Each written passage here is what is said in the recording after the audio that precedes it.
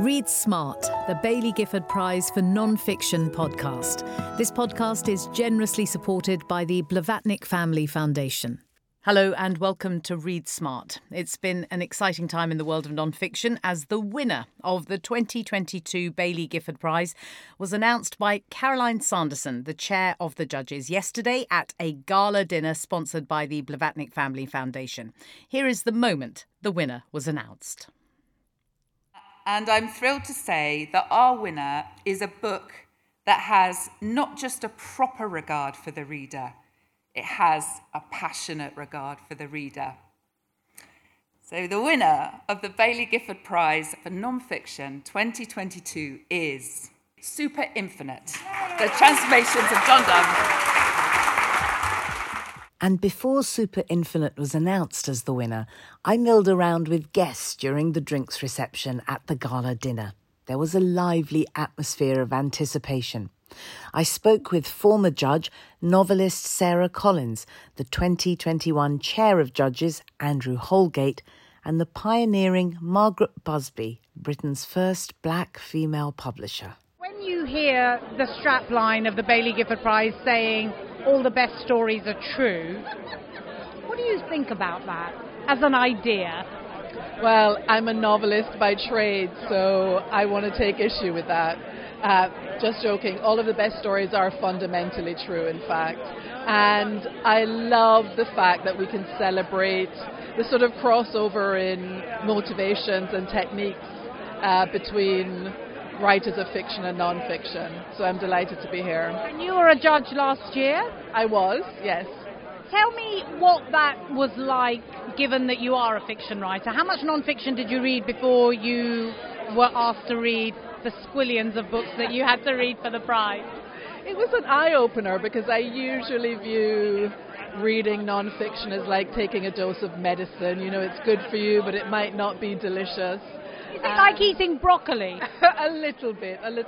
But there was no broccoli last year. It was all absolutely fantastic. And some of those books knocked my socks off. The winner, in fact, Empire of Pain, which we chose unanimously, was such a masterpiece of sort of pace and narrative craft and characterization that I'm definitely going to be taking some of the tricks I learned reading it into my novel writing.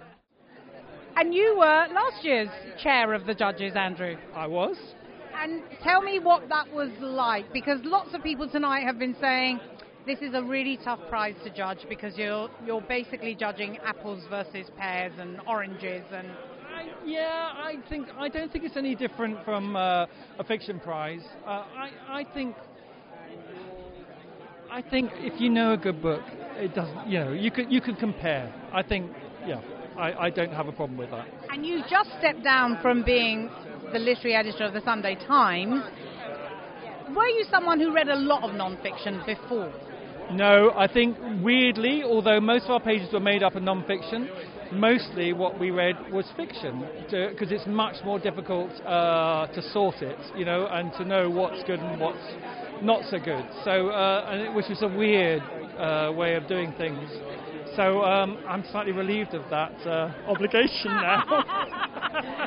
But do you think that it improved your eye for non-fiction, having judged this prize? That's interesting. I think to have read as many books as we did last year and seen the horizon, seen the full purview of everything, I think it does. I think you know what's out there, you know the sort of books that are out there. Yes, I think it does. And this argument, which I keep hearing, and I kind of grapple with it myself, the strapline for the Baillie Gifford is all the best stories are true.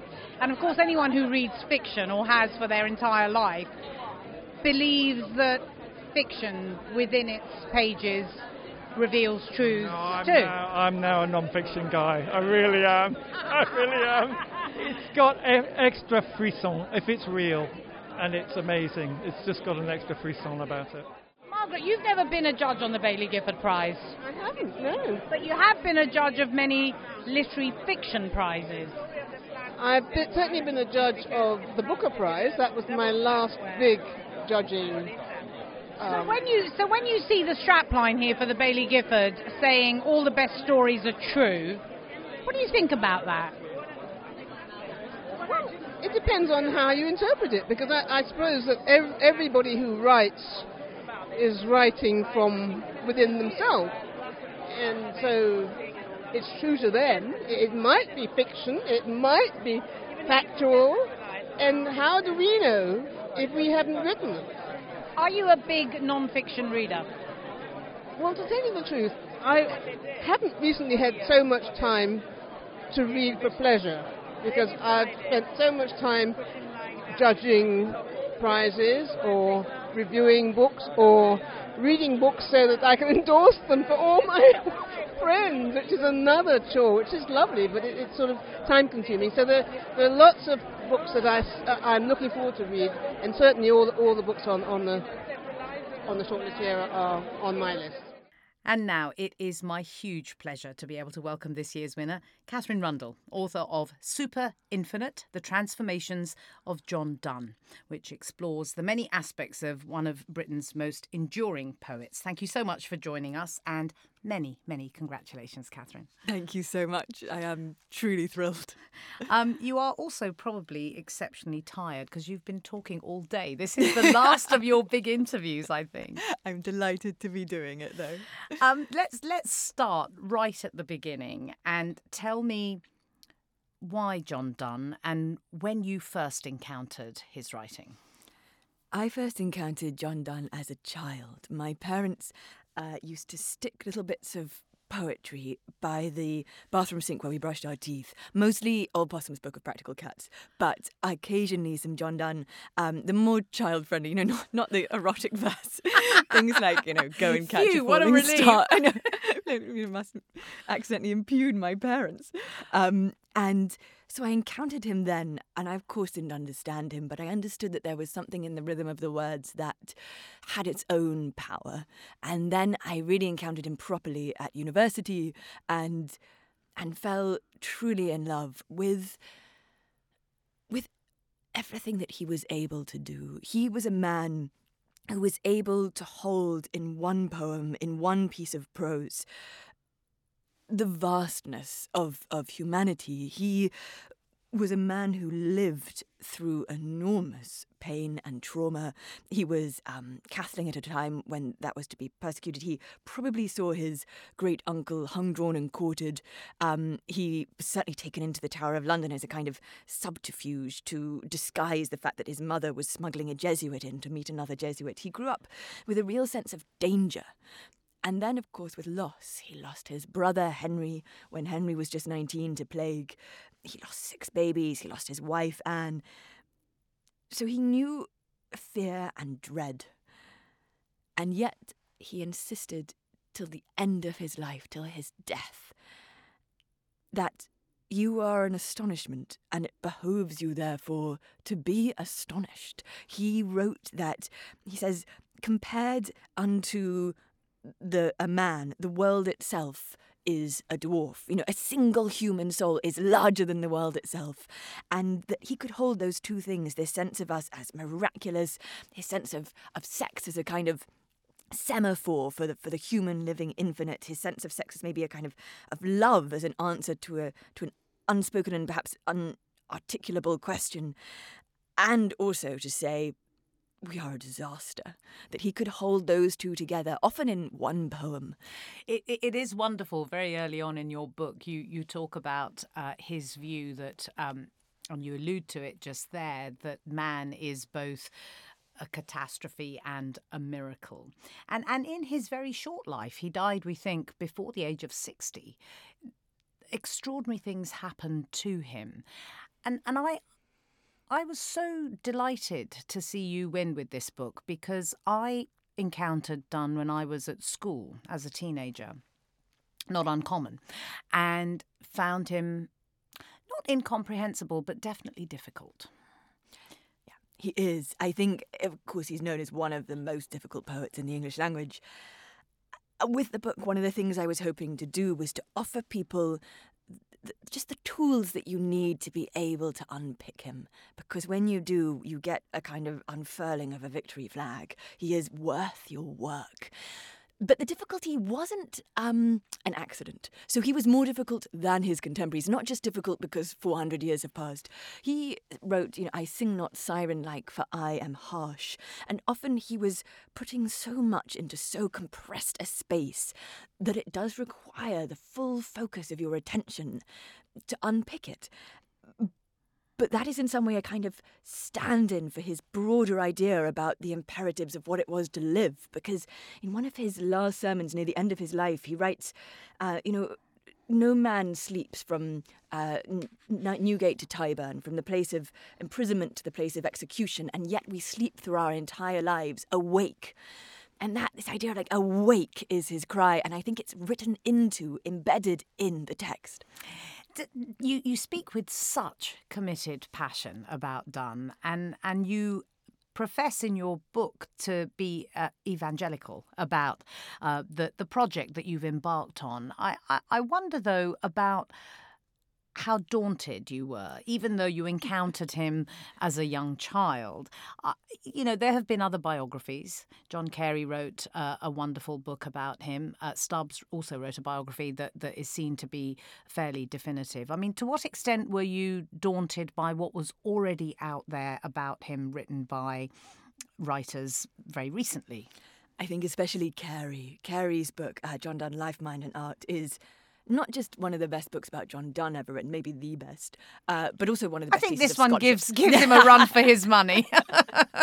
It is a staggering piece of how to do scholarship. I loved that book. So I'm allowed to say this now that it's won the prize. I found this book so painful to write. I am so grateful to have won, because in part it justifies the fact that I waded through such doubt when writing this, doubt that I should be doing it when there is this when Carey's book is so beautiful.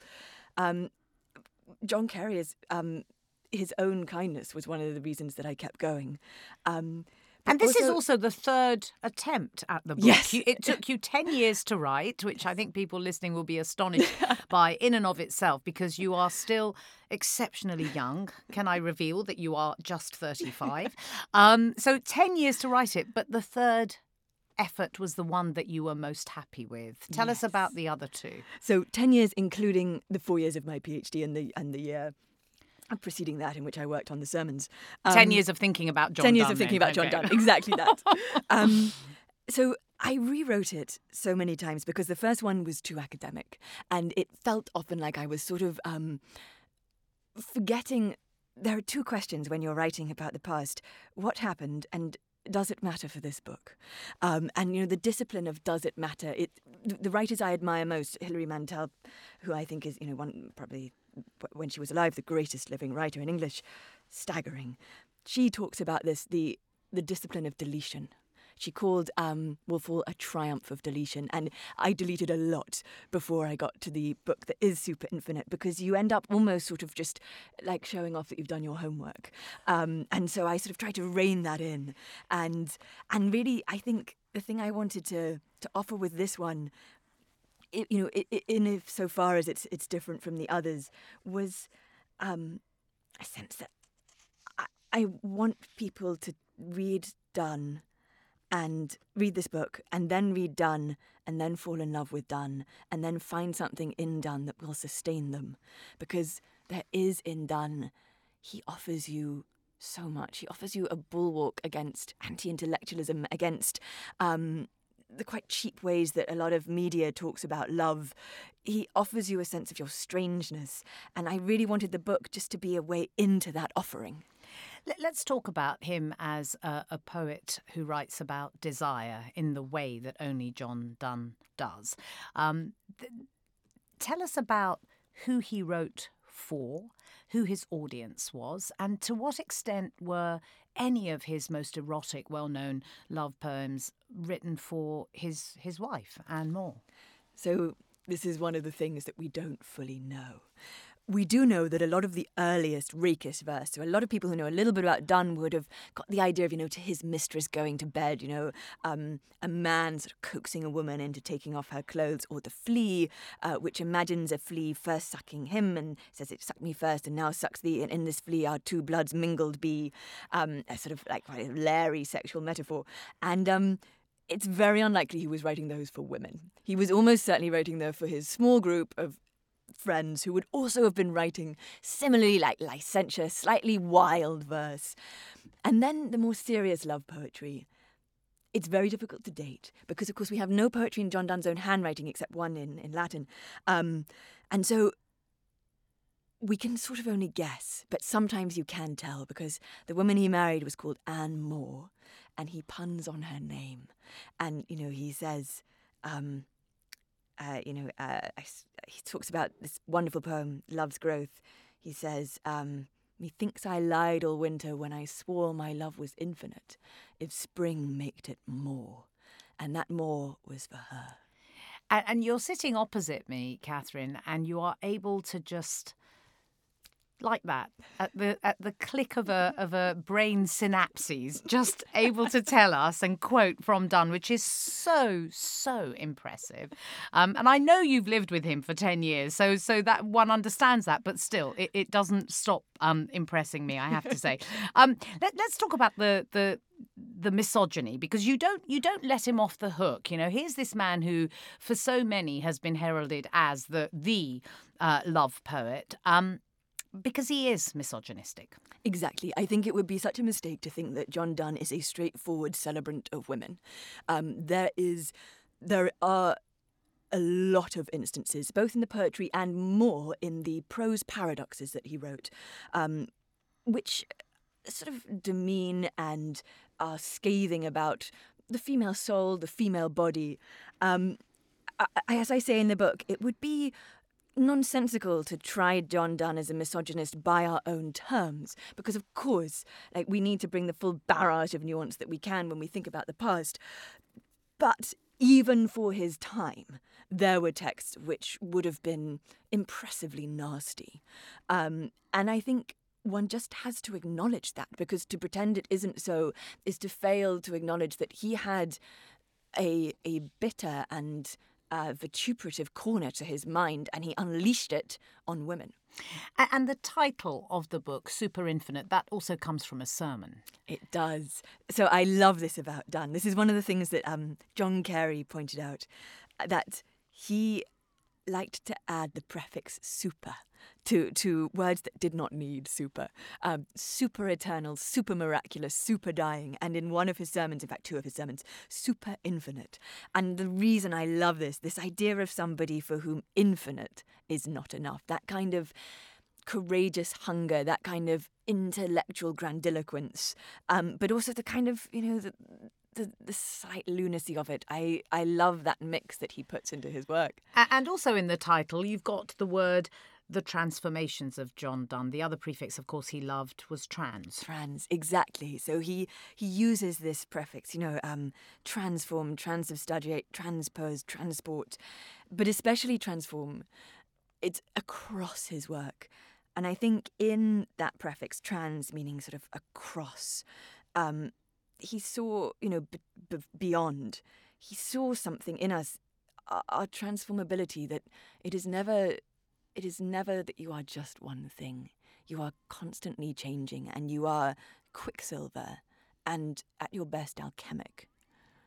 Do you want people to be as transformed as you clearly have been by reading this book by John Donne? I would love people to read it and feel that in Donne they might be offered a mode of thought that they could carry with them through their lives, and that might offer them some form of solace. In your acceptance speech last night, you quoted one of the most famous lines from Donne, "No man is an island." And you the context of it was that you wanted to announce this extraordinary generosity of sharing the prize. Just tell us about that and why you wanted to do that. So I'm going to split the prize money of £50,000, half to a brilliant climate change charity that I have been working with a little bit called Blue Ventures, which works with communities affected by climate change, but also trying to build more sustainable ways of living. And they are remarkable. David Attenborough is one of their patrons. And another one to a refugee charity, because it's not that I'm a saint. I would love £50,000. I would very much love a big pair of diamond earrings. But you could have kept the money, Katherine. but my reckoning was this. When he says, "No man is an island," he says, "Every man's death diminishes me, for I am involved in mankind." And my reckoning is every great thing done elevates us all, but every injustice diminishes us all.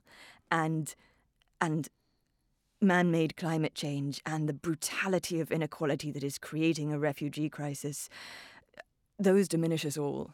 And I thought they could make better use of that money than I could. I don't know, diamond earrings sound very, very lovely. I know. I'll have to... If people buy the book, then I'll buy diamond earrings with the money from that. Excellent. The royalties is what we need. I want to ask you a couple of other questions. One of them is really to do with the relationship between the writing that you do for children, and which is what you have been known for up until now, as well as your academic work, and this book, because the chair of the judges, Caroline Sanderson, did talk about your playfulness.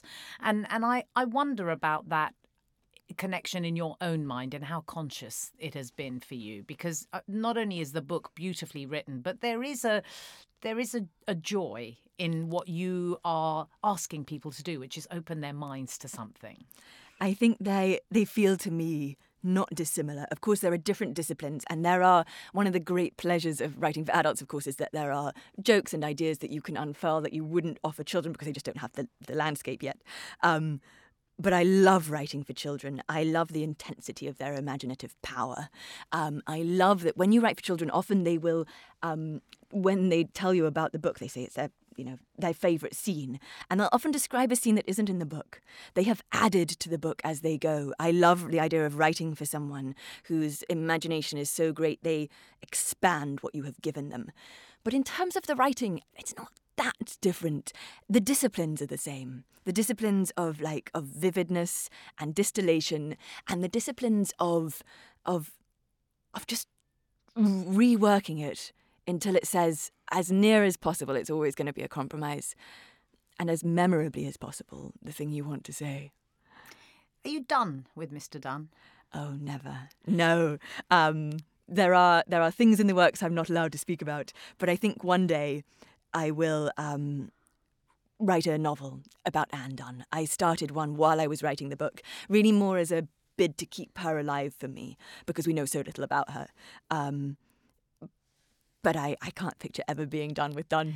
And that idea of inventing in a non-fiction book is really interesting, because we know so little about her, but also the gaps that we have about the man himself, because so much of what he left us was destroyed in all kinds of ways, letters and so on. Exactly. So he burnt the friends' letters that he has that they wrote to him, because he's felt that they were sort of part of the person. So when they died, he would burn the letters, which is a sort of touching gesture which archivists around the world are just screaming in agony about. We lost his commonplace book. If we ever find that, it went missing. We can trace it he left it to Isaac Walton. Isaac Walton said his son left it to Salisbury Cathedral, and then it vanished. So I'm just hoping someday somebody will find that. But until then... Oh, I want you to find it. Oh, I know, the scavenger hunt begins. But he was somebody about whom there are question marks. There are big gaps in his life. About Anne, we know so little. And so the book, it never becomes fiction. It's always clear what would be an educated guess based on comparative people. So, for instance, with Anne, just looking at how similar people may have lived. And then otherwise, it's always one is going to have to read what there is and decide what you believe. Well, I, for one, can't wait for you to write that novel about Anne Dunn. Katherine Rundell, thank you so much. Thank you. Congratulations again.